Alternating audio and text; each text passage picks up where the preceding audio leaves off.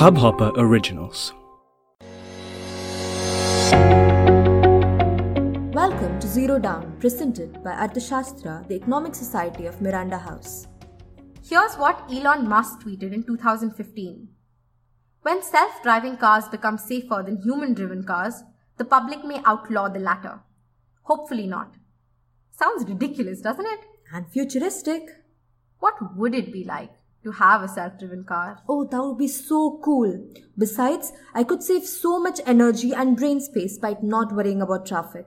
But don't you think so much of it is just psychological? The option of productivity doesn't really mean that we are actually productive. But at least we'll have the option to be productive. Plus, I would save so much money on fuel since these cars are designed to optimize efficiency. It would also reduce carbon emissions. That's not totally true. It's like when you replace fries with fiber biscuits, but then end up eating 3 packets. It doesn't really help, does it? Similarly, having an efficient car but making it run extra errands or deciding to make it travel more kilometers would in fact not reduce your expenditure. Estimates vary whether they would reduce fuel consumption or increase it. Here's another perspective. Wouldn't the cost saving for the cab companies be significant? If they have 150 cars, for instance, not only would they save on the fuel, but they would also need not hire the 150 drivers. The companies would also increase their revenue by making the cars more accessible and not having to deal with work shift issues. But this cost saving comes with another cost. The 150 people are now unemployed. Though there will be job creation in other sectors due to this automation, it would not be proportionate. The drivers who are now jobless will not be skilled enough to become the software developers that are needed. If we focus on developing countries in particular, the increase in unemployment will be much greater due to the greater unskilled labor present.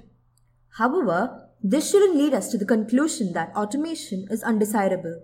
The solution is to not do away with technological improvement but to adapt to these changes. And anyway, it would be pretty nice to be able to take a cab at night and not worry about safety and privacy. While you do get the privacy of space, the privacy of information can now be compromised. The more you depend on technology, the more vulnerable you make yourself to people with malicious intent. And coming to safety, there can be 2 sides to it. Considering the fact that 80% of road accidents in the US are due to human error, doing away with human involvement will greatly reduce the number of road accidents. But even though the probability of an accident happening will reduce, the intensity might be more because even a minor glitch in the technology could have a terrible impact. Something else to think about is in case of any accident, who is to be held accountable? The manufacturer, the software provider, or the owner of the car? Some say that the liability lies on the manufacturer in case of any design fault, the software provider for software malfunction, and the owner in case of any negligence in the maintenance of the vehicle. That depends on the way the law is altered to incorporate the legal liability. And it's not just about the criminal liability, but also about the ethical dilemma. Let's take the trolley problem, for instance. There is a runaway trolley moving towards a track with 5 people tied to it. You are standing close to a lever that controls a switch. On pulling the lever, the trolley will slide onto another track, having a single person on it. Now, should you do nothing and allow 5 people to be killed on the main track, or decide to pull the lever and let 1 person be sacrificed to save 5 others? I think I get an idea of what you're trying to say. In case a collision is inevitable, who is the machine programmed to save? Some people suggest that the outcome, which results in minimal loss of life, should be favored. But then again, how do you justify it on moral grounds? What if the 5 people were strangers and the 1 person was Albert Einstein or even a family member? Does your answer change?